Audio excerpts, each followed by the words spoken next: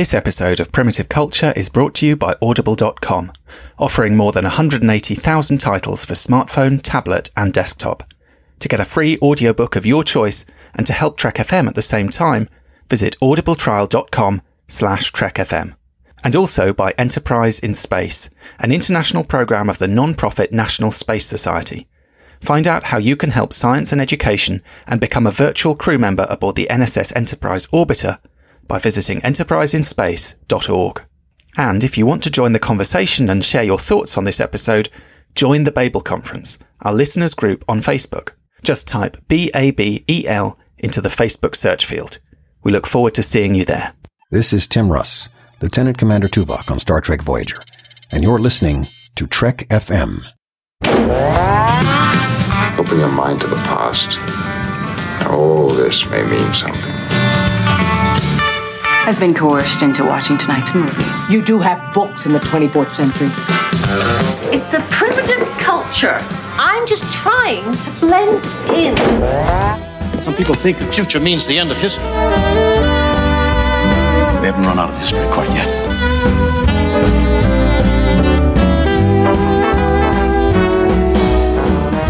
Hello and welcome to Primitive Culture, a Trek FM podcast all about our history, our culture and how Star Trek relates to it. I'm Duncan Barrett and today I'm joined by Lee Hutchison. Hi Lee, how are you? Yeah, I'm good, thanks. Thanks for having me back. Always a pleasure, Lee. You ready for a deep dive tonight? Yeah, I've got my little swim shorts on. I'm good to go. Or should I say my little cap? I think it's more appropriate to probably have a nice cap and sort of a nice thick jacket, actually. Yeah. Well, you might need more than that. You might need some scuba gear or, even something kind of heavier than that. We are looking today at a classic of watery, I was going to say nautical literature. I don't know if it quite counts as nautical because it's under the water rather than on the water. But we're talking about 20,000 Leagues Under the Sea, the 1870 novel by Jules Verne, which crops up in a couple of episodes of Voyager, is mentioned, name-checked. Well, actually, name-checked twice, effectively. Name-checked in Year of Hell, which is what we're going to kind of mainly be focusing on because that's the episode that probably really draws from this story the most. But name-checked as well in the underwatery episode, 30 Days, where we have Tom Paris with his love of all things seafaring and indeed including things faring under the sea. It's a wonderful novel. I don't know about you. I mean, I read this when I was a kid and was kind of transfixed by it, like Tom Paris was. My son has listened to at least some of the audio version, and it's a bit of a grown-up book for him, I suppose, but he's just obsessed with submarines and absolutely thrilled by the whole thing. I think particularly the idea of submarines that ram ships and make them sink. There's something quite thrilling about that somehow to children of all ages. I'm sure he'll love Star Trek Nemesis then. We'll have to wait and see. Yeah, he did actually. Funnily enough, I did because I had to watch 30 Days in preparation for this, and I had it on, and he sort of wandered over, and he was kind of looking over my shoulder at my iPad. So I said, "Oh, do you want to watch it with me?" And he sat through. I think it's the first time he's actually sat through a whole Star Trek episode. We watched The Voyage Home a few weeks ago, and he enjoyed that again because he loves whales, and there was a kind of going for a watery theme, I suppose. I don't know. Maybe he might enjoy like the opening section of Into Darkness as well, and anything that has a kind of underwater theme. But he really enjoyed it. I love that episode too. But yeah. Nemesis, I'm not so sure. But yeah, you're right. There's definitely a kind of parallel there with this idea of, using your ship as a battering ram, attaining ramming speed as Worf has it in First Contact. I think there's something to be said about like kids and something like 30 Days where I think what it was like late 98. So I think by the time it came to the UK, I would have been about 11, 12, something like that. And like, I remember just being always thinking about the idea of like, I would like to see the Enterprise go underwater or like it could easily do that. It's got shields. I think there's something that just like plays to that little boyish, childish element where it's kind of like, spaceship goes into the sea, and there's just something quite different and exciting about that, and almost surprises you it took so long for Star Trek to do something like that over like 500 odd episodes. It's true, actually, because obviously there are a lot of parallels between submarines and spaceships. I mean, going all the way back to the original series, we had Balance of Terror. It was basically a kind of submarine drama on the Enterprise. Again, with Wrath of Khan, I think there's a lot of kind of submarine vibes there. And by the time they got to Enterprise, of course, they were touring nuclear submarines to get kind of inspiration for production design. So elements like the low ceilings, the bits sticking out that you had to kind of dodge so you didn't knock yourself out. Things like that were kind of taken directly from real life submarines. And there is obviously a kind of basic parallel between a vessel in space, which is an environment that if either it comes into the ship or you go out into it, is essentially going to kill you. You know, there's no air to breathe. It's a hostile alien environment, isn't it? And being underwater, which is pretty much the same. You know, you're going to drown, you're going to suffocate, and you're also going to be subjected to pressure that is very dangerous in a similar way, you know, that you have in space. So I think there are these kind of parallels between these two environments. Funnily enough, I heard an interview on the radio a few weeks ago with Heidi Thomas, the screenwriter who writes Call the Midwife. And I don't know why they ended up talking about Star Trek. And she was saying, you know, her brother watched Star Trek or something when she was a kid. And she said for years, because she never really watched it, this would be the original series, it was sort of on in the background, she believed it was set on a submarine. She hadn't picked up that it was set in space somehow. And you can sort of see how the whole style of the drama is very applicable. And certainly the Nautilus in 20,000 Leagues Under the Sea, I think, has features in common with a lot of the ships we see in Star Trek. It's not just a kind of military vessel, it's a kind of luxury vessel. It has a library, it has, you know, music on board, it has kind of lavish feasts. It's sort of it's very much the kind of Enterprise D or the Voyager of the Star Trek universe somehow. Yeah, it always seems to be that by and large Star Trek seems to get pulled between that. Like it's the luxury liner in space. You think of the Enterprise, Voyager, and then you have that kind of Nicholas Meyer sort of like, it's the naval style thing where it really leans into that. And then a kind of Enterprise maybe kind of takes that a little bit further. And then, you know, you think of some of the episodes where I always have a thing for Star Trek when it goes a bit nautical, a bit naval, where I think of an episode I recently finished a Deep Space Nine rewatch, and I just absolutely love, I think it's for the uniform, where the Defiant's slightly damaged, and like you just see the ship basically turn into this kind of naval, submarine style ship where everyone's kind of communicating. It's between all the different levels. You get a kind of a really interesting insight into Star Trek that way, and you think of all the hundreds of episodes and movies, how very few of them seem to lean into that kind of, you know, full-handedly, like it does with, say, Star Trek 2 in particular, a bit of 6, and then some of the episodes we're going to talk about today. Absolutely. That episode for the uniform, I think it's also a rare example where you kind of get some kind of understanding of why there are so many people on these starships, at least in that instance, because you've got messages being conveyed back and forth and the idea that everyone has to be sort of coordinated somehow. Whereas a lot of the time in Star Trek, it kind of feels really, it could almost be like a school bus or a people mover or something. You know, there's a handful of people on the bridge and we don't really know what anyone else is doing. But, you know, there's 1,000 odd people on the Enterprise D.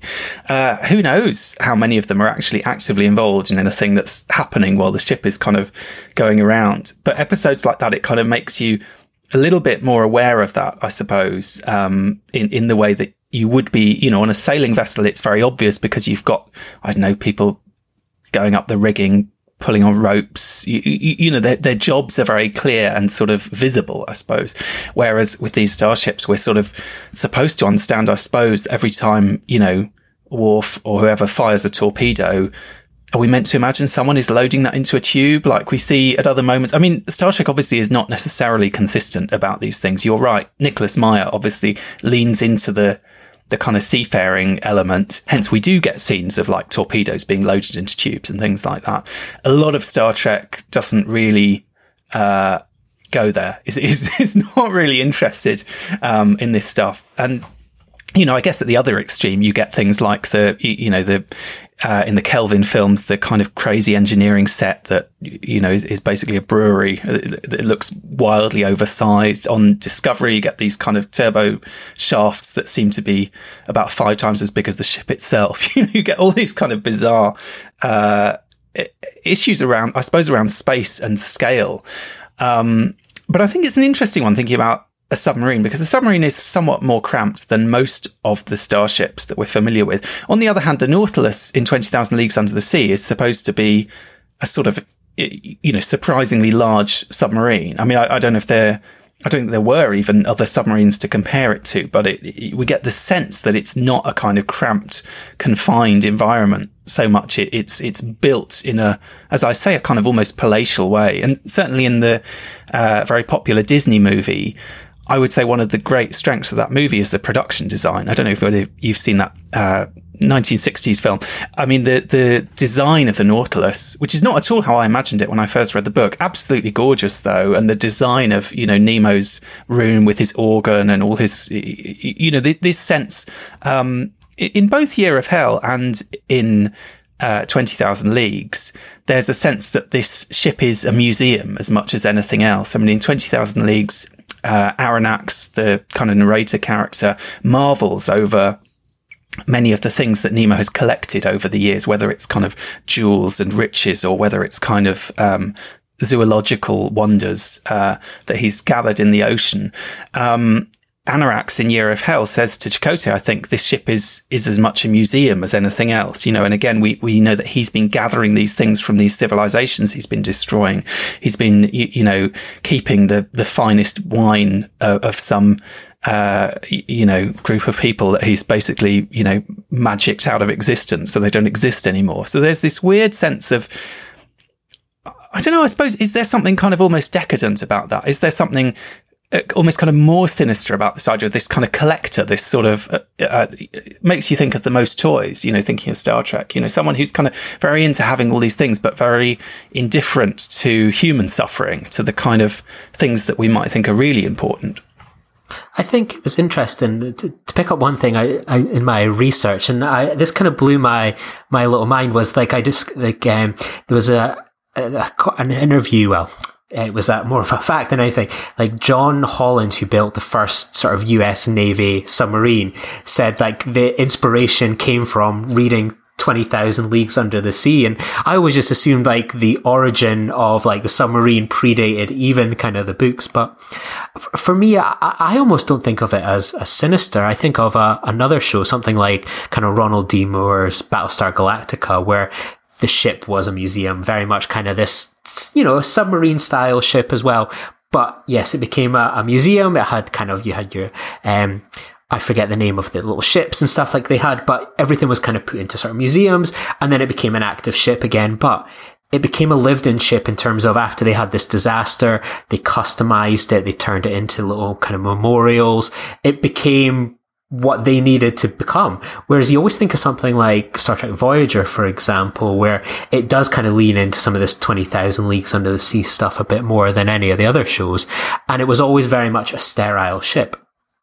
And it was, you think of it like it's gone 70,000 light years from home, but apart from perhaps like building the stellar cartography area, turning the captain's, mess into the galley and so on, it kind of stayed as a very polished ship, very much straight off the line. Even when it was incredibly damaged, it was always fine the next day.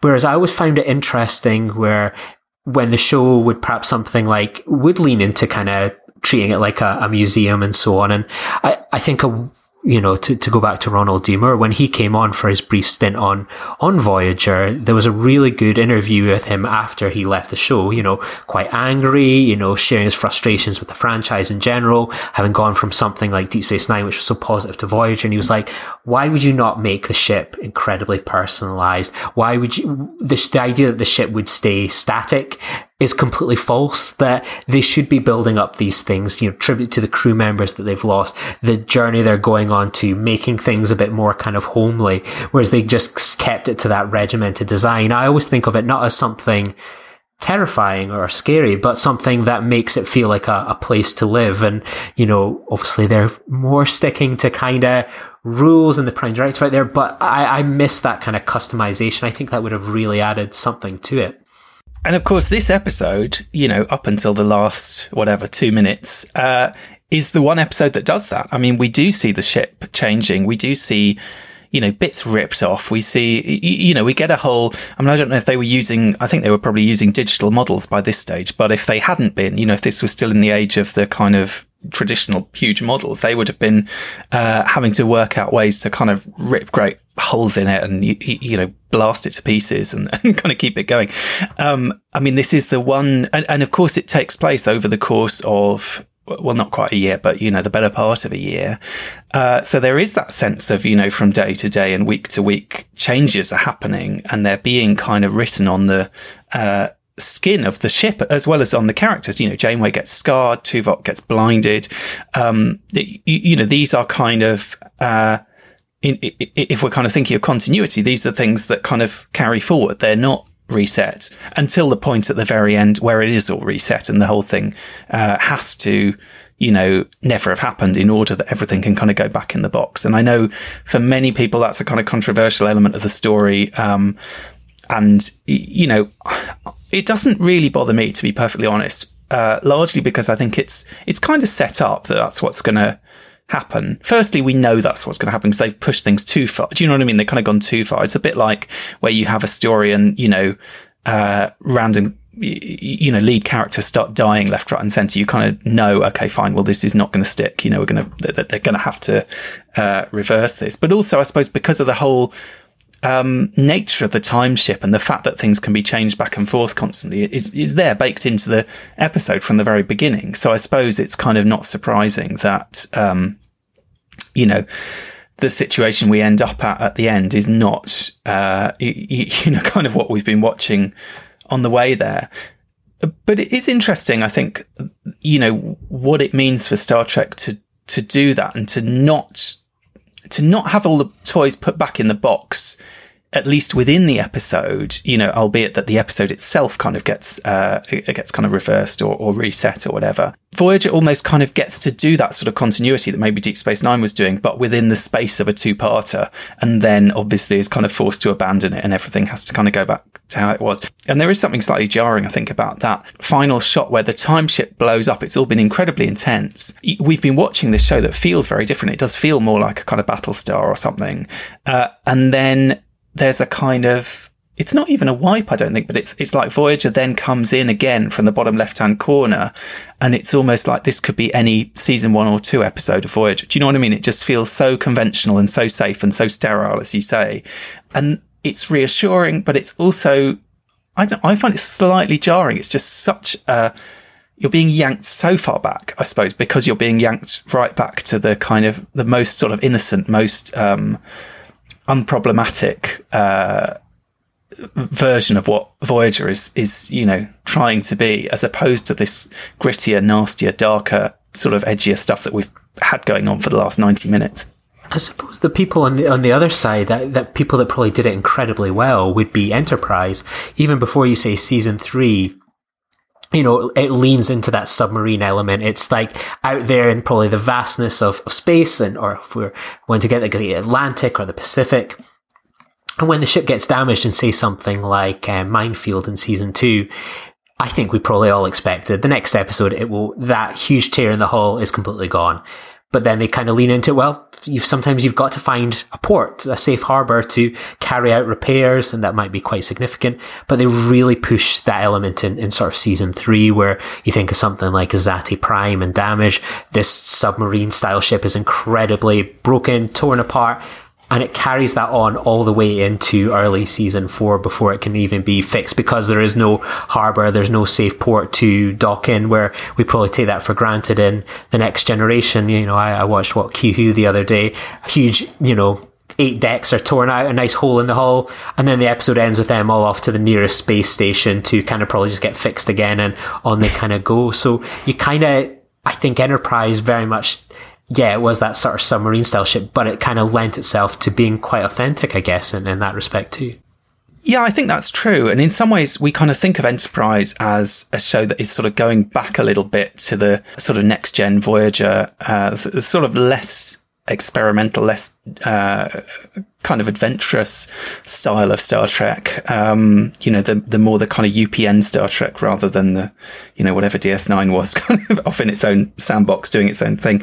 But it's true, they did kind of lean into that stuff, and particularly in season 3, they, you know, I guess in season 3, Brannon Braga got to do his year-long Year of Hell in effect. I mean, he wanted to do this as a longer story. I think it would have been great as a longer story. On the other hand, they would have then had to reset it after more episodes, and maybe people would have got even more fed up about that. But with season 3 of Enterprise, they found a way to do it, and they didn't have a big reset button. I mean, they kind of changed the stakes along the way, and they kind of they moved the goalposts, I suppose you could say, along the way in terms of what was going on and what the mission was. But they did actually find, for my money anyway, you know, quite an interesting way out of it. I just wanted to pick up a little bit on what you were saying earlier about Star Trek kind of leaning into this nautical stuff, whether it's Nicholas Meyer or whether it's, you know, on Voyager. And Voyager leans into it quite a bit generally. I mean, when we see things like funerals, they're given a very kind of naval flavour. You get the bosun's whistle being blown, for example, in is it One Small Step, the one where they find the old spaceship? That has a real kind of nautical feel, that moment. This, though, is probably the most nautical inflected episode that Voyager does, or possibly even that Star Trek does in some ways, insofar as there's kind of references all over the shop. You know, you've got the watch that Chakotay has replicated for Janeway as a replica of an ancient sailor's watch. You get Tom Paris, before he mentions Captain Nemo, he mentions Captain Bligh, the captain of the Bounty, who obviously was his crew mutinied. So there's this kind of sense. They talk about the Titanic as well, and these bulkheads that they've developed. And I suppose this mostly it centres on Tom Paris. Usually we think of Tom Paris's kind of historical period as being a bit more kind of like 1950s, 60s, something in that kind of region. But here we find out that he does have this kind of passion that goes back to these kind of sailing adventures. And certainly in 30 Days, he kind of talks about that and how, you know, he just loved anything to do with any of these stories to do with the sea, these kind of heroic seafaring stories. But it is also an episode that quite explicitly sort of names its reference points in a way that I think is quite interesting, because sometimes Star Trek can be a little bit coy or a little bit you know, and Voyager in particular, I think will kind of do episodes that are actually a riff on a particular inspiration or a particular reference, but doesn't ever acknowledge it necessarily. This is one where it's kind of really, it's acknowledged on screen insofar as Paris literally calls Annorax. No, there you go. It's acknowledged on screen insofar as Paris literally calls Annorax Nemo. So making the allusion to Captain Nemo in 20,000 Leagues Under the Sea. But it's a parallel that runs between the two stories. You know, it's more than just about the captain. I mean, I think there are a lot of parallels between Nemo and Annorax. One of the most striking elements that links the two stories is, as I just confused myself, the narrator in 20,000 Leagues Under the Sea is called Aronnax, and the villain in Year of Hell is called Annorax. You know, this is not an accident. This is clearly another thing that is kind of leading us in that direction. In both stories, a small group from the original ship end up on the villain's ship. So, you know, in 20,000 Leagues, it's Aronnax, Ned Land, and Conseil, Aronnax's sort of assistant. And there's this dynamic very much, which is replayed in the Voyager episode, where Aronnax is sort of pally with the villain, with Nemo, is kind of getting to know him, is interested in him, sort of respects him. They have a kind of mutual respect. They're, you know, sharing their knowledge of the sea and, you know, talking about what books to read and so on. Ned Land is in the kind of, is the Paris character. You know, Paris is playing the Ned Land role in the Voyager episode, really, who's the guy who's sort of saying, yeah, forget all of that. I don't care how cultured and sophisticated and interesting this guy is. We've got to get off this ship. We've got to do something. We've got to act, basically. And Ned Land in the original is, a harpooner. So he's a kind of man of action, as opposed to the kind of professorial, Aronnax. Interestingly, I don't feel this comes across in the novel, unless I just didn't pick up on it. But in the movie of 20,000 Leagues Under the Sea, which was a, you know, very successful, very influential movie, and I'm sure the writers of this Voyager episode would be familiar with, as well as with the book. There's also a sense that Ned Land, who's played by Kirk Douglas, in a very odd role, I think, for him. He sort of plays him as a bit of a kind of, you know, Dick Van Dyke in Mary Poppins. I think he's sort of going for something similar, and I don't know, to me anyway, it doesn't quite come off. But there's an element of Ned Land in that movie where he's a bit of a womanizer. So he has this song that he sings at various points all about his conquests all around the world and so on. So again, you know, is there a sort of parallel with Tom Paris, who we think of as, you know, this kind of, you know, maybe less so by this point going into, you know, into season 4, but a guy with a bit of a reputation. And I suppose in both these episodes, in Year of Hell and in 30 Days, actually, you know, we get this sense of Tom Paris as someone who's been kind of pinged back. I mean, talking about, you know, undoing the past and pressing the reset button. They're both episodes in which, to some extent, Tom Paris is reset to kind of early Voyager Tom Paris, insofar as him and Chakotay are totally at odds. And there's a moment where Chakotay says to him, look, either we respect the command structure of Voyager, even though we're far away from Voyager, or we just, you know, fight this out with our fists, basically. And I think the implication is, and I'm going to win, so, you know, you lose either way.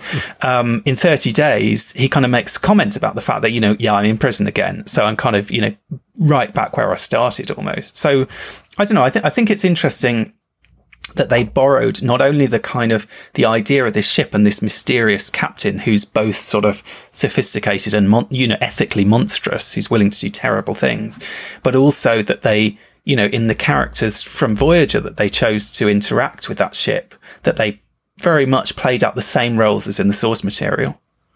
I think it's always interesting thinking about the character of Tom Paris, and I listened to their latest podcast today. I'm sure this will date it somewhat, but it was Blood Fever, and like they were like, oh yes, and Tom Paris, you're a keen rock climber. And they're like, when did that ever come up? And it's always one of these ones with Tom Paris that always seems to be the cipher of like whatever we need a character to be to, you know, fit in. Tom Paris will be that one. They seem to treat him in quite a loose way with his development in a way compared to the others, which were a bit more static. You know, I think it's always that great line in sort of Year of Hell where he's like, he starts talking about, the Titanic, and like Jane was like, oh, I think you were kind of like, I always thought of you as like automobiles. Oh yeah, I'm also into big boats as well from the 20s. He is just anything. And you can almost sense that sometimes when you listen to Robert Duncan McNeill talk about the characters, like the amount of curveballs that come up about Tom Paris of like, oh, and then he's this and he's that. And it's like, where did that come from? Is that the case? I've never seen that. Like the character doesn't get to play. And even when you talk about the prison aspect there of 30 Days, that kind of came out of nowhere. Like they came up short with this episode in terms of like Tom Paris goes underwater, everything that kind of goes on. They were like, oh, we're 10 minutes short. Why don't we just chuck him back into prison? So even though there can be this sometimes grand design where you can think, oh yeah, like they definitely wanted Tom Paris to be this character, perhaps in something like Year of Hell and then tie it in. There can also be that accidental one with 30 Days where it's like, oh, right, what do we do? Oh, we'll put him in prison. That is fascinating. I didn't realize that. It'll be interesting, you know, when the Delta Flyers do catch up to these episodes. That is a great podcast. I think really fascinating always to hear Robert Duncan McNeill in particular, his sort of memories and so on about these episodes and their kind of reflections on them years later when they often don't really remember them very well at all. I think that's true. Yes. I mean, it's not just Paris. Chakotay gets it even worse, you know, whether it's boxing, whether it's, you know, there's always something that conveniently Chakotay happens to be an expert in, even though he's never mentioned it or expressed any interest in it.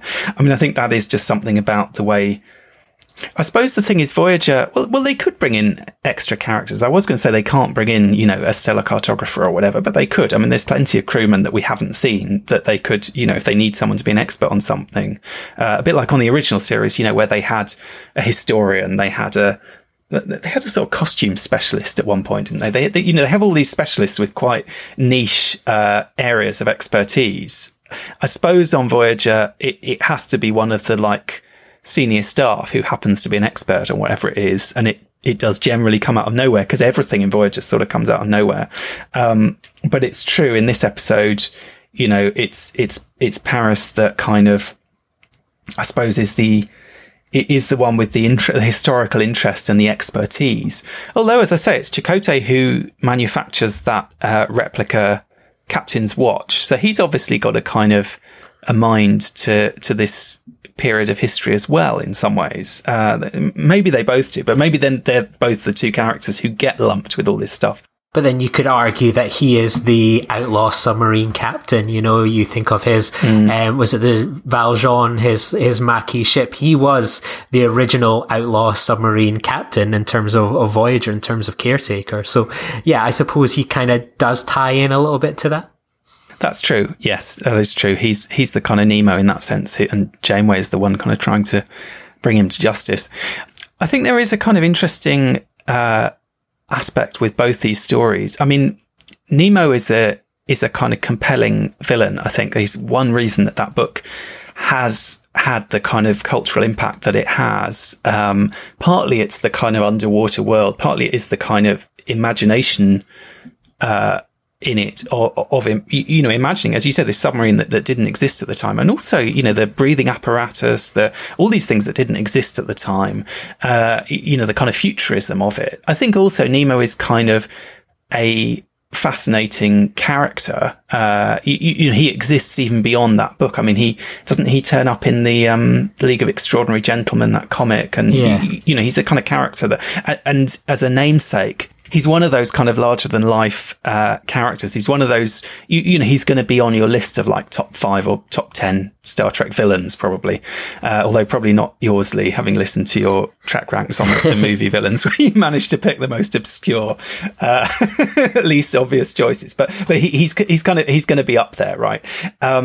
And I think that's partly because, again, he's a very compelling character. I mean, Nemo is partly compelling because he's quite mysterious. We never quite learn the whole story behind what's going on for him, but we do learn that there's an element of kind of vengeance going on. We learn that he's lost family, because he breaks down at one point and weeps in front of a picture of his wife and children, I think. Annorax, again, similarly, he has that lock of his wife's hair. He's lost his wife, and he describes it in terms of losing his family because because of the children that would have been born, because he's so obsessed with time. He kind of knows that he has, you know, this potential future timeline that's been robbed from him, essentially because his wife's been taken away. Interestingly, another character who kind of ties into that is Nero in the 2009 movie. Now, obviously, Nero, we might think of as being named after the Roman emperor, which, you know, makes sense with the Romulans and the Romans and so on.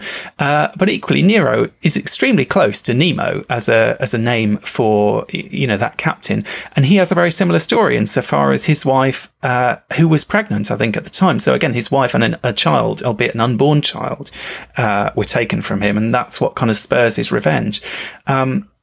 So there is that kind of sense that there's a similarity between those characters, I suppose. And I think with both Nemo and Annorax, what makes them compelling is precisely that they are kind of complex. You know, these are characters that Annorax in 20,000 Leagues can sort of say of Nemo, well, he's a fascinating man. I'm kind of enthralled by him. Chakotay can say to Paris in Year of Hell, Annorax is an enlightened man, he says.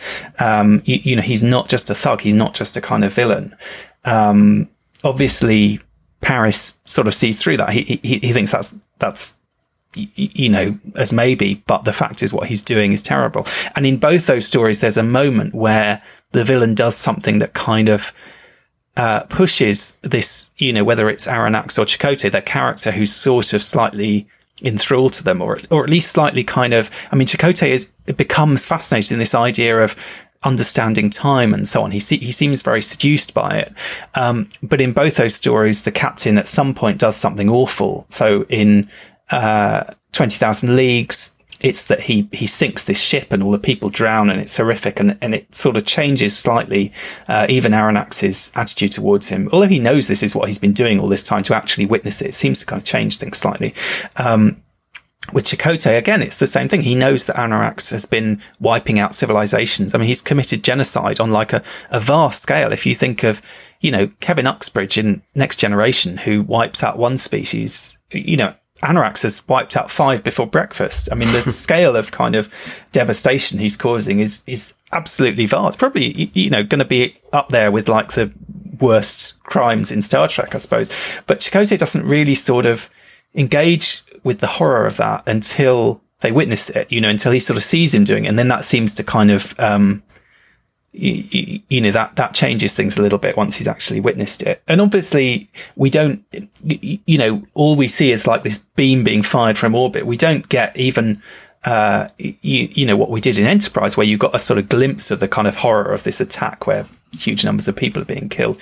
It's very much not interested in the sort of horror of it on that kind of visceral level.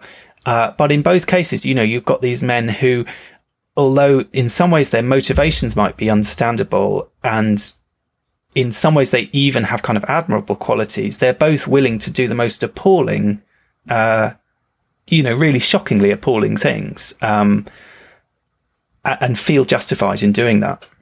It's always one of those ones. It always feels slightly disappointing, where I think like the idea that time is the enemy is something that Star Trek does quite often. But in this one, you have this element where, as you say, it's wiping out these planets, these civilizations, and as you say, it's one of the most shocking possible things that you can do is just wiping something from existence. And I think that impact is slightly lost on us, where it's happening so frequently, but it's nameless species. It means nothing to us. It's like, you just see it arrive at the beginning and it's like this CGI city that just poofs away. It's not like it's a Talaxians or even a Kazon where we're like, oh, God, imagine they didn't exist. There's no impact on that. But as you think of something like Remember Me, where it plays into that horror element, where, yes, it's slightly different, where people just cease to exist. People like, no, I've never heard of that person. And it is like a horror where it drives people mad and so on. And I think that's an element that's kind of lost in Year of Hell, is that personal toll of what's going on outside of the ship. It's good that it's so gripping what's going on within the ship in terms of the damage that's being done and its effect. But in terms of all this outside kind of genocide, it doesn't register, and it could be really compelling horror, I guess. I think that's true. And the sense of, yeah, I mean, who knows? Maybe if they'd had a 3-parter, they could have gone into more of this. I mean, they've already got to juggle everything that's happening on Voyager with everything that's happening on the Krenim ship. And I do think we get, in some ways, because we're kind of jumping, suddenly we jumped 2 months or something. Sometimes it can feel like we're getting a little bit shortchanged on this story. I mean, it'd be interesting, I don't know if this was one of the episodes that they novelized, but if they did, whether that would give an opportunity to sort of bulk it out a little bit. Because also, by the end, you've got Janeway has formed this alliance of, sort of mini, or maybe not a mini federation, that might be going a bit far, but, kind of precursor to what she does in The Void, where she kind of gets all these people together. She gets this kind of ragtag group of ships from various different species together to join and sort of, take the fight to Annorax.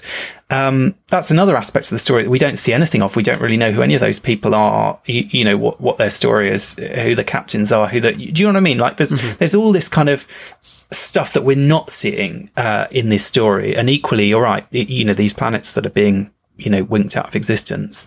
And it's interesting, I suppose, because it is sort of telling a kind of, it is interested in the kind of geopolitics of this area of space, because that's what is, that's sort of the gist of what's changing in the episode. We start off, and I can't remember, we start off with the Zal, isn't it? They're the kind of dominant species at the start of the episode. And the Zal ambassador tells them, don't worry about the Krenim. They used to be the big shots around here, but we fought them, and despite their temporal weapons, we managed to win ultimately, and now they're a bit of a has-been kind of lot. And then obviously, we have this version where the Krenim are much more powerful and have these much bigger ships and so on. So it does sort of feel like it's an episode that's interested in the balance of power between all these different species. But ultimately, we don't really get to see enough of that to get more than a glimpse of it. We sort of have to imagine that somehow for ourselves. And I think in some ways, maybe that is a little bit of a shame. Yeah, and I suppose it was just the reality. There was so little breathing room to kind of do these things and to flower it. But, I think it could have just, especially if you've got the ship just roaming the quadrant, where it does feel like it is just all within this small area of space, where I think it could have been more interesting at kind of floating around, especially if you've got hundreds and hundreds of years.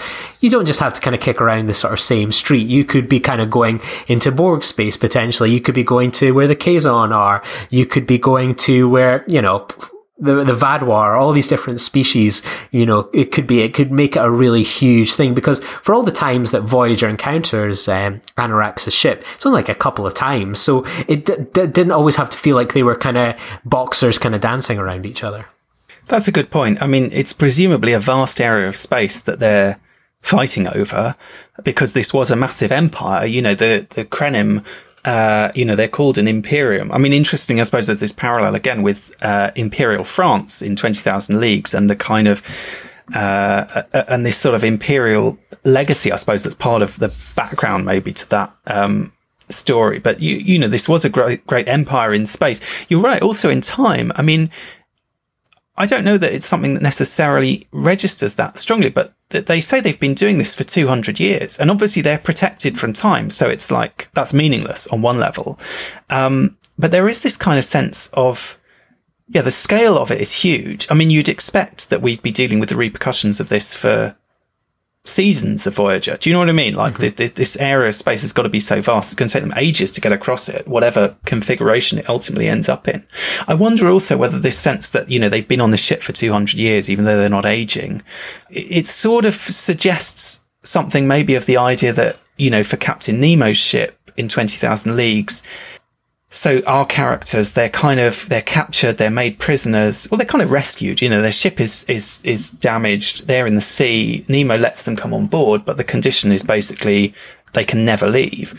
So it's kind of a life sentence. They are prisoners and they're kind of suffering a life sentence. Equally, although Annorax is goal oriented, is hopefully he's going to fix this thing one day and everything's going to go back to how he wants it. And then everyone can leave and, probably dismantle their old ship and kind of go back to their lives. And he can have his, happy time on Kiana Prime with his wife and his future children and so on.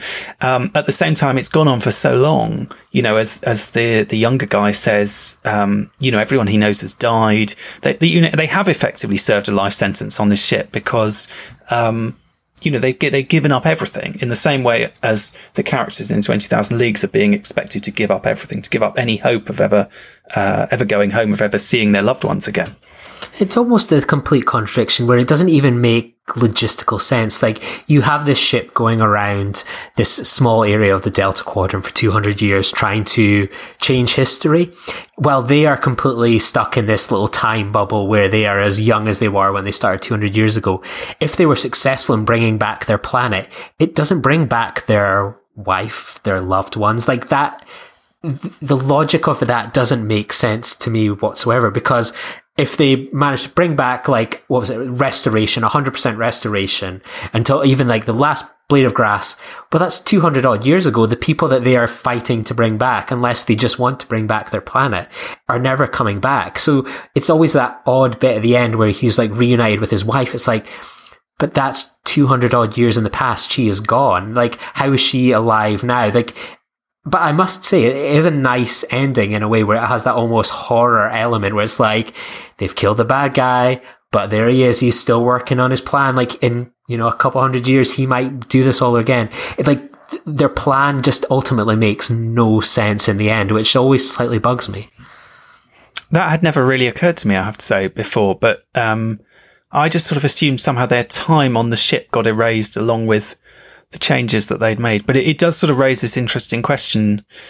When did this 200 years start? I mean, I'm not great with time travel stories. This is the second episode in a row where we've been talking about time travel stories, and I've been getting my self tied up in knots with it. But, because one thing that I noticed looking into this episode, and I never quite understood this before, is that there's the episode before and after in the previous season where Kes has some kind of interaction with the Krenim, and there's a Krenim torpedo, I think, that kind of plays into that episode. Now, before and after in this episode, my understanding is that Annorax has undone the events of before and after by the time we get into this, before the start of Year of Hell, but that by the end of Year of Hell, the Year of Hell has been erased, but presumably everyone remember. I can't remember how before and after ended, but do they remember whatever Kes told them from that episode? Did she carry? I can't even remember. But anyway, that's the kind of status quo that we're returned to. But then it's true, where in time are we? I think we're meant to just, it goes back to day one, doesn't it? So that year of their 200 years has reset. and Annorax was there. He was at home. But he wasn't at home then, was he? It's true. It's a good point. And it's day one of Voyager entering Krenom space, where it's like, oh, thank you very much. Yeah, this is areas in dispute. Be careful. Okay, thank you very much. Whereas that 200 years should that reset, unless they live an incredibly long life, doesn't that person being in their house should be 200 odd years ago. So unless that is a flashback to 200 years earlier, and then day one is actually 200 odd years in the future when we sort of see Voyager enter Krenom space for the first time, it's one of those things when you just stop and think about it, and for years it never even clicked with me. But then I just sat down and thought, oh, that makes no sense. Well, you've ruined it for me today. I mean, I've been watching this for 25 years or something. It never even occurred to me. But that is an interesting point, whether the logic of it kind of holds up. And obviously that's always sort of a danger with time travel stories, I suppose, is that they're sort of notoriously difficult to, to put together in a way that makes perfect logical sense. And, maybe this one doesn't. I do quite I like the idea that he gets this sort of happy ever after. Actually, Janeway is the one who gives him what he wants, effectively, and that she sends him back there.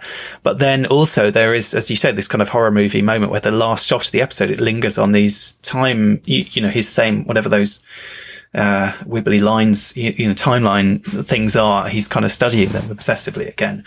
And there is that sort of sense that this could kind of go on and on forever. It's a bit of a problem, I think. I mean, I have to say, we had it with Enterprise, with the temporal Cold War.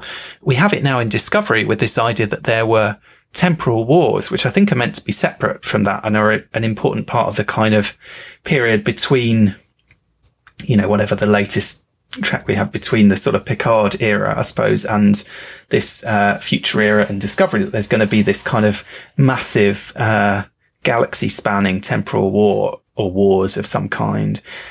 I find them a bit of a headache because I sort of feel how do you ever end a temporal war? Do you know what I mean? Can't you it's a bit of a problem with the Borg in First Contact. Okay, so that didn't work. Why didn't they just try again the next day and do it slightly differently? Do you know what I mean? Once you establish that you can kind of wage war in that way, can't you just keep going until you win? Do you know what I mean? It's like Janeway says, time travel gives her a sore head. I mean, it makes ultimately... it falls apart under the slightest bit of scrutiny. It's absolutely ridiculous. What's to stop? And even just practical things where what's to stop the Borg cube just going into the past in Borg space and then just sauntering to 2024 Earth without any sort of starships along the way. It just all makes no sense. And I suppose it's one of those ones you kind of, for better or worse with Star Trek, sometimes you're kind of okay, I'm just going to go along with it. It is a silly sci-fi show and I'm going to try and take it seriously, but I'm not going to get bogged down in it. It can only take away from the enjoyment, I think. Maybe that's true. Maybe it's not something we need to think through too carefully. I mean, maybe Jules Verne is wise to not necessarily give us all the information about, actually Nemo's backstory is left fairly oblique. It's fairly kind of, it's sort of hinted at, but it's not really explained in great detail. Maybe sometimes that's the way to go, is to not give us too much detail so we can't pick holes in it. But, I don't know. I mean, one of the things that struck me about 20,000 Leagues, as I say, is this sense that there are obviously parallels with Star Trek and with specific Star Trek episodes, but also just this kind of, I suppose this kind of futurism, this world, this idea of, creating this vessel that is so impressive. And you get Captain Nemo doing the kind of speech where he says, how many decks there are, the size, the weight, he's kind of talking through the stats, a bit like, in Caretaker, we get that with Voyager, it's got how many decks, it's got, this sort of, almost like a sort of car salesman or something, telling you what all the features are. And again, in First Contact, I think Picard and Lily, doesn't he have that moment where he's talking her through what the Enterprise is and how sort of big and impressive it is. That there is this kind of sense. This is it's an iconic vessel, and particularly that Disney version is an iconic, as I say, sort of iconic piece of design. I discovered I don't think it's there anymore, but in Euro Disney for years, I think they had a model of the Nautilus that you could go it was, you know, it was kind of underwater and you could go down some steps, obviously in a building or whatever, and you ended up in a kind of museum, but they made it seem as if you were going inside this submarine, and the sort of, you know, the thrill of being able to do that, it would be a bit like being able to go inside the Enterprise and, you know, poke around it. There is something about these kind of fantastical, vessels that is very seductive, is very appealing. And they are, as I say, you know, it is very kind of iconic. Also, another thing that struck me, they use, you know, in terms of this kind of futurism, I said so there's a submarine, you know, basically like kind of scuba gear ahead of its time. They also, they don't shoot the animals that they're hunting. They stun them, you know, like very much like in Star Trek. They shoot these kind of pellets that, electrocute them. So again, I suppose it's that kind of, you know, sci-fi futurism. And there are a lot of parallels between the kind of sci-fi futurism of space and the sci-fi futurism of the sea. I mean, we saw it again with, I don't know if you ever watched Sequest, but that was basically a Star Trek show, only underwater. You know, in all but name, it was kind of, very much drawing on the sort of Star Trek model, but doing it on this kind of futuristic submarine. It even had, you know, a dolphin, like supposedly is down in Station Ops, kind of as a member of the crew that we got to see. Yeah, I've never seen Sequest. Like it's one of those 90s shows that just, if it wasn't on Sky, I never got the chance to see it. Oh, you missed out. I was quite struck by this point you made earlier that time as a kind of agent, time as an enemy, in Year of Hell is something that Star Trek kind of plays with. Obviously, we've seen it with, you know, Malcolm McDowell in Star Trek Generations. Time is the fire in which we burn, and so on, and kind of picked up again in Picard, I suppose. One of the things that I suppose marks Annorax as being mad as well as bad is this sort of obsession with time. And certainly, Paris basically thinks he's lost it, you know, and I suppose his crew does as well, because effectively they kind of mutiny at the end, or at least, you know, one of them does for sure. And there's this sense that this kind of superstition is almost his undoing somehow. But weirdly, there's a very strong parallel, I think, between Annorax and Janeway, because Janeway also at the end of Year of Hell is shown as being deeply superstitious about Voyager. You know, she has that conversation with Tuvok where she's saying, you know, this is not just a ship. It is a member of our family. It needs us. You know, the same kind of sentimentalizing, the same kind of superstitious, irrational, attitude coming from, you know, someone who we keep being told is a scientist. It's interesting. I don't know whether that's deliberate or not, but it does seem to kind of draw a sort of parallel between them. And obviously it's Janeway who at the end of Year of Hell, although the Krenim ship is the thing that looks, you know, it doesn't looks not unlike a submarine or not unlike the Nautilus. You know, it's long and kind of vaguely cylindrical, and it's got a kind of pointy bit at the front.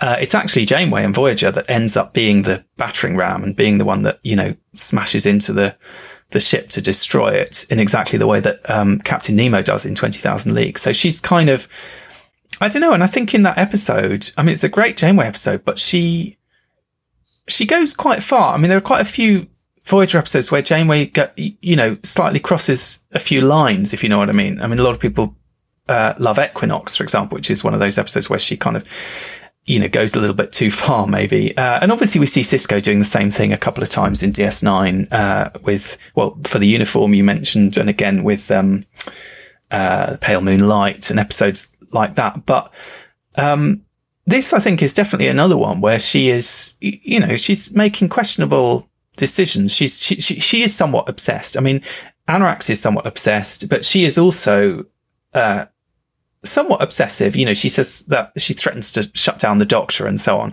Fair enough. It's a stressful situation. You know, no one's going to be at their best, but I wonder if that is another added element in there, that somehow there are these two captains facing off against each other and they're both being sort of slightly destroyed to some extent by this impossible, awful situation that they're in. As you say, like this kind of dance that they're in between the two of them.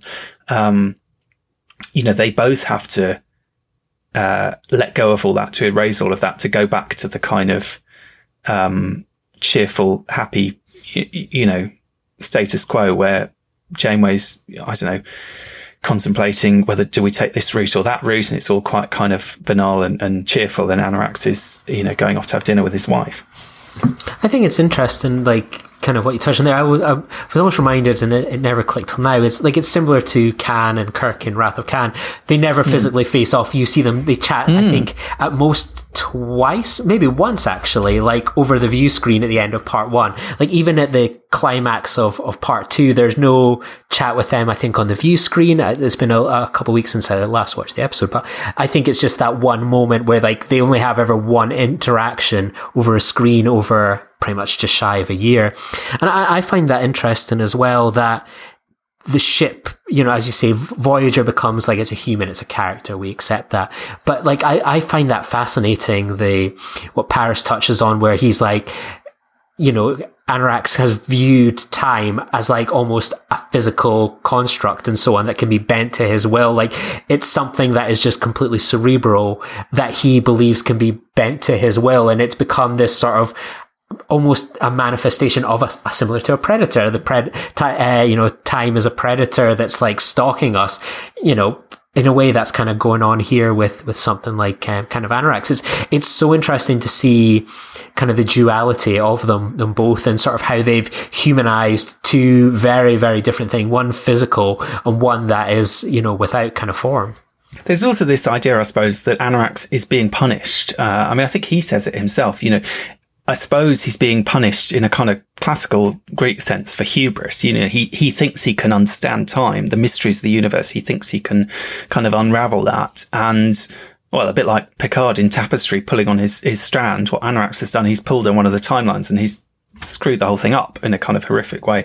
And he's sort of being punished almost for that in this very personal way. But then I think that's kind of similar, where I'm sure you've had conversations or maybe even thoughts yourself. I know I certainly have at points where you think of what we've gone through the past 15 months, where we have been isolated, our lives have changed by and large for the worse. There is good to be found there, but there are times where I think we've probably all felt, is the universe out to get us? What have I done to deserve this? That we have viewed something that's completely out with our complete control as we are being punished for what did we do? And it can gnaw at a person's mind. And, you know, if we think the way that people's mental health has been affected by 15 months in isolation, what must it be like for 200 years where, you know, if you were to probably be one of those people where you had an opportunity to go 50 months, you know, go back to that wet market in Wuhan, make one change to the timeline, and you might try and think, I can make things all the better and, you know, there won't be a COVID-19.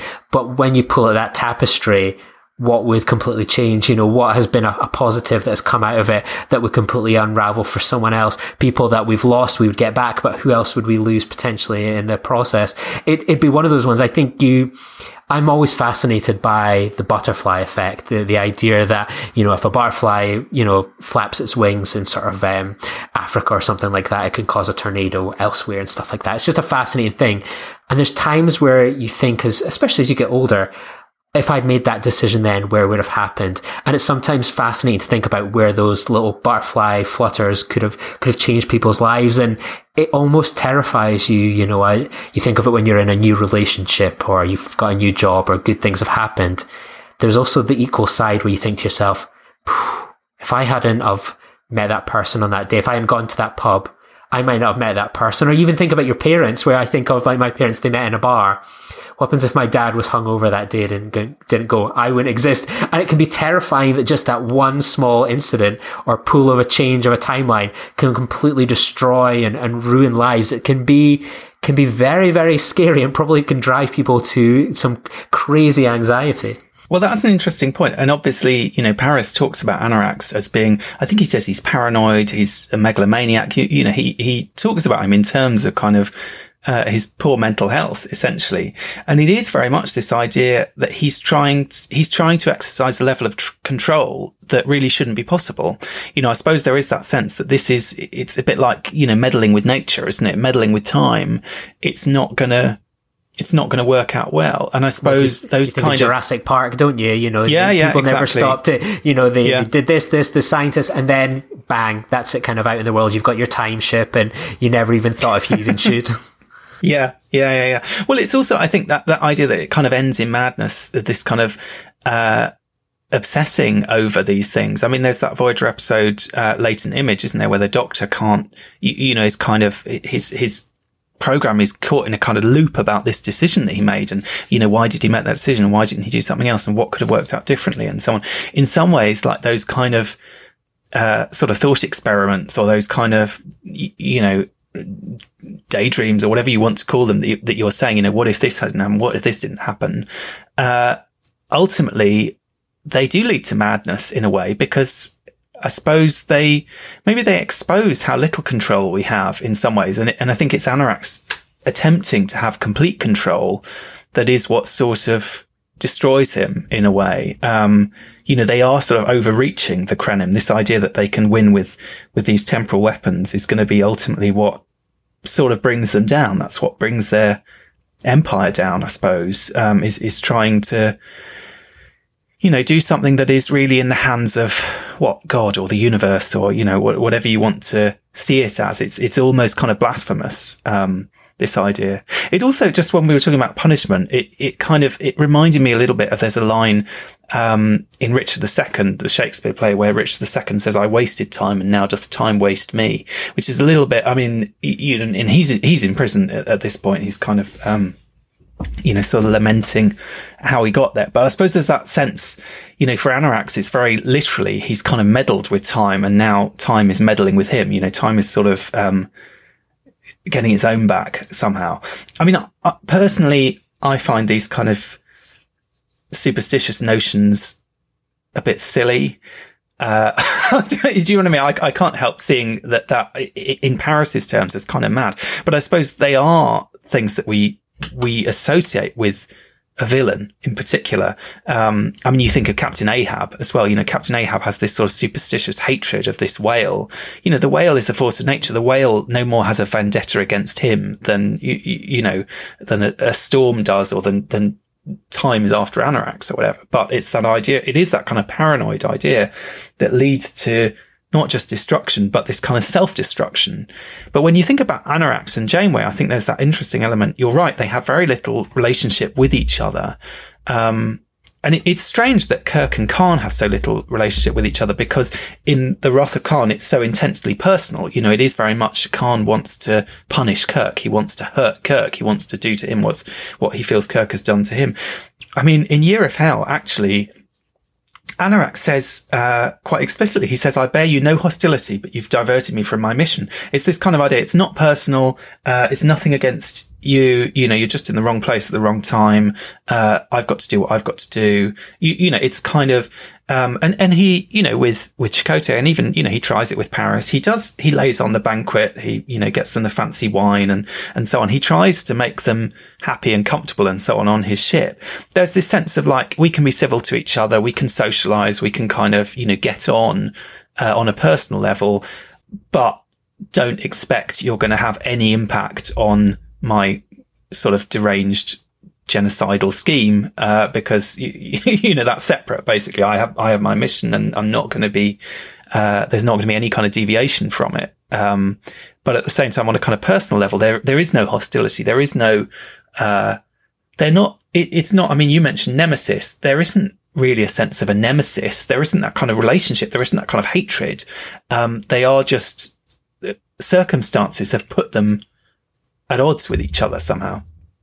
Yeah, it is that. And it's even like the one thing I just never buy is I never buy into how easily Chakotay goes along with everything. Like, he has no skin in this game. Like, he's along with Restoration, but it's not like he's like, we could have, like, you think of some of the Maquis members that have been lost by this point of the show, or Hogan, or other kind of characters along the way, where they're like, if we'd made this change, we could have had, like, kept Voyager's crew, or we could have got them back home, etc. There's nothing where it's kind of like, it's just another person going slightly mad with time, and there's, like, Tom Paris kind of, like, hitting his head against the wall. Like, I just don't buy into Chakotay, how he kind of gets kind of wrapped up in it.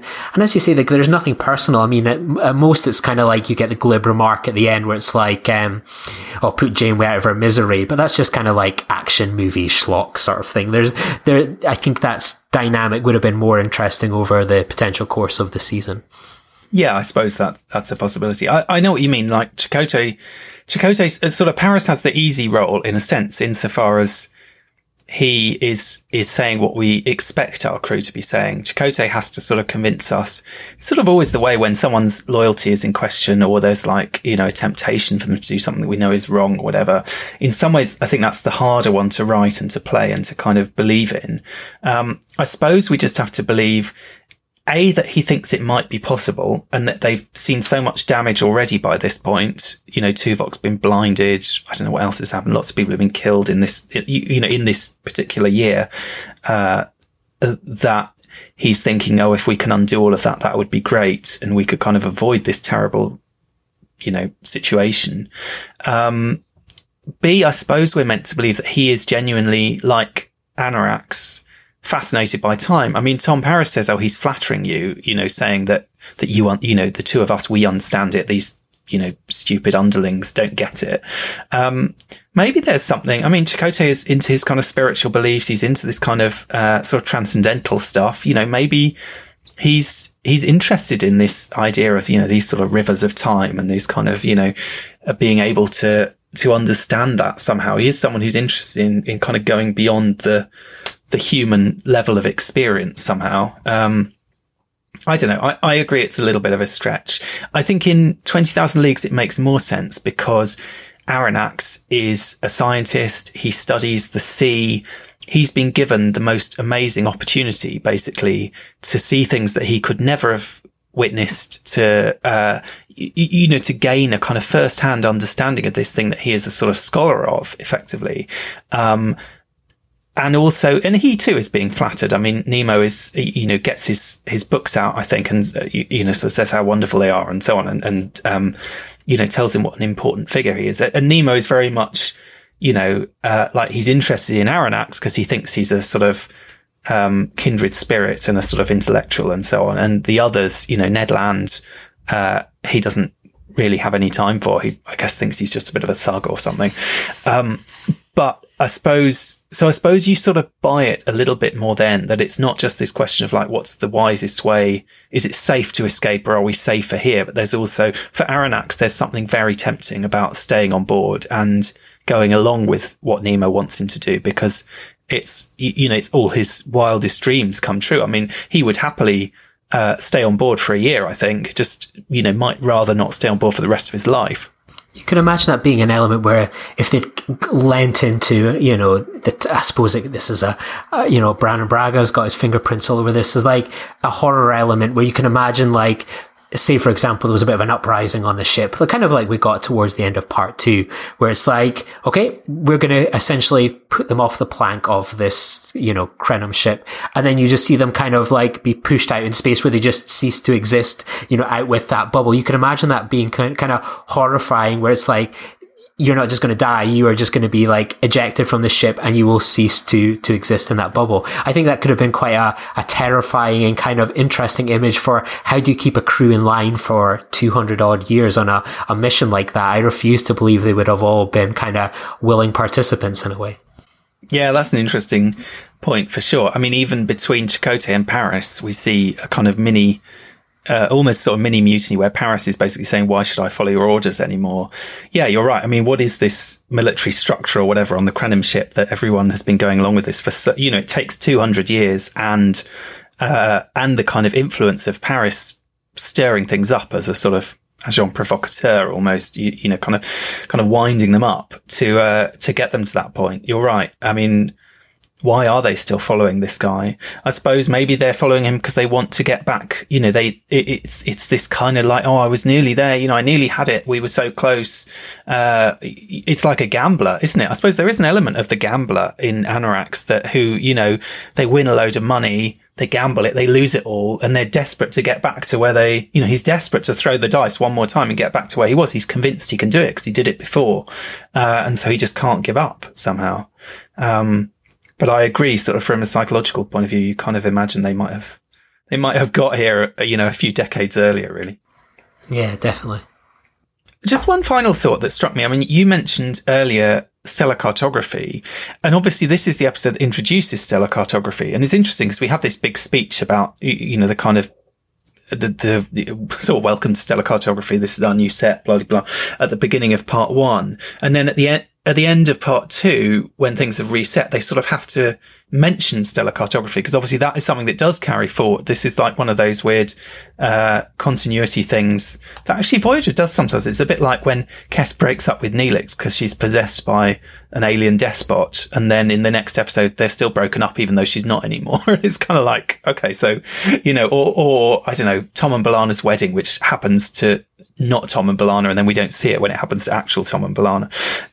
They sort of play these weird games, but the stellar cartography, I think, is interesting because the idea of it is to give them a shortcut. It's to give them a faster route.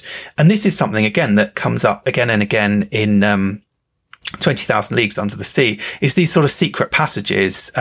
They take a passage under the Suez Canal at one point, for example. They're always astonished at how quickly they've got from one place to another because Nemo knows these sort of underwater routes. It's almost like there's a kind of network of wormholes that he's sort of traversing in this ship. Do you know what I mean? That he seems to be able to travel impossible distances somehow incredibly quickly. It reminds me like the mycelial network in Discovery a little bit, isn't it? Just sort of like these tunnels that they can kind of go through.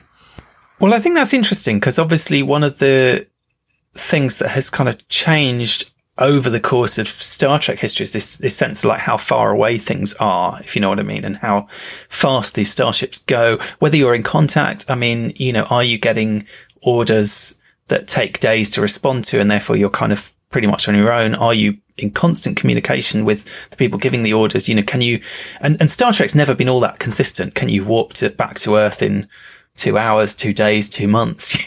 What is it? I don't know. I mean, I've never sat down and tried to work it all out. I know, Larry Nemeczek has his amazing stellar cartography, and people have gone into a lot of detail on the maps and all these sorts of things. But there is something almost slightly magical about it, I think. Just as you say, the mycelial network is taking that even further and saying you can basically jump from one place to another, kind of as if by magic. But I think there is a sort of feeling again that Captain Nemo also has access to this sort of magical space-time. I suppose that's what it's about, is like, the relationship between time and space, which obviously in the, ancient age of, nautical exploration and so on, ships at sea was quite extreme, in that journeys could take weeks, months, you could be very cut off potentially. Whereas in Star Trek, the feeling is generally that you're not cut off to that extent. Voyager obviously is more cut off because they've gone further than anyone's been before. They've gone way out of their sort of normal sphere. Discovery, again, I suppose in season 3 has sort of reintroduced that with this idea that, okay, dilithium's gone, subspace communication isn't working properly.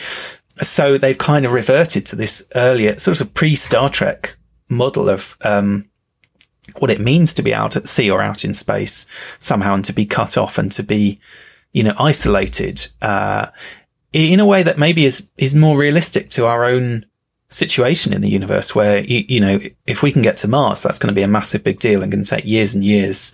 And the rest of the galaxy is just sort of impossibly, cut off from us for the time being. Yeah, it is interesting to think of it like that, isn't it? Just like it's one of those things, I suppose, similar to time. If you just stop and think about it, it just would totally drive you kind of mad, isn't it? But I think, like, going back to Enterprise, that when it worked with that kind of nautical submarine feel, you think of like early season 1 episodes where they're laying the transmitters for those communications back to Earth. And, if one of them was destroyed, well, you're kind of goosed, really, aren't you? Well, yeah, absolutely. Just as much as, if something goes wrong on your submarine and the water comes in, there is a moment actually, which is very much reminding me a little bit of Shuttlepod 1. There's a point in 20,000 Leagues where the Nautilus gets stuck and they're both running out of air and freezing at the same time because they're under the North Pole, the South Pole. I can't remember. I think they go to the South Pole, don't they? Because Captain Nemo wants to stick his flag on the South Pole. So they have this sort of moment of, they're running out of air and they're running out of heat and everything. I mean, there are obviously a lot of parallels, I think, between these sort of submarine stories and these kind of space stories. There's a reason they're a good fit. And that as much as Paris seems to be interested in, nautical literature more generally, as indeed are many characters in Star Trek. I mean, we see, Jake Sisko reading, Horatio Hornblower novels, for example. You know, lots of characters express an interest in that kind of age of those sailing ships. But that this story, this sort of proto-submarine story, this kind of early, I suppose it's a kind of early sci-fi story as well, is the one that really underpins this Voyager episode. And it's a great story. You know, it's a great book. I mean, I don't know about you, the Disney film, I sort of feel the production design is fantastic. Some of the effects are not bad for the time. It's a bit, it for me, it doesn't quite work. I sort of feel if there's any of the Disney back catalogue that could do with a remake for Disney Plus or whatever, that would be one that I would be putting on the list, I think. I don't know about you. I mean, obviously it'll happen. Like, film, you know the rate they're going through these things, but there'll be a prequel first. Yeah. Well, it could be fun, I think. In the meantime, there is, I listened to on Audible, a sort of radio drama type adaptation of this story, which is actually written by the guy who, you know, Destination Star Trek, the guy who's the sort of master of ceremonies, Tony Lee. He is also a script writer and comic writer, I think, and he adapted it, and it's quite a good. I'd say it's quite a free adaptation in some ways, in that he drops in incidents that I certainly don't remember being in the novel. But I think it's quite good. It's quite, you know, it's good fun. If you're interested in a sort of radio drama version of this story, it's worth checking out. Yeah, I'll have to check that out. Yeah. Well, Lee, it's been a pleasure as always, diving down to the depths of the ocean with you, checking out the abyss and what might lurk down there with Captain Nemo. But before we go, why don't you let our listeners know where they can contact you if they want to get in touch with you online, and what else you've been up to recently? Yeah, you can find me on my podcast, The Filibuster, which we sometimes have Star Trek guests on. You've been a guest on a few times as well, Duncan. And the A24 Project, where we interview people about indie filmmaking and movies as well. And you can find me on Twitter at Star Trek VHS and at Lee Hutchison _.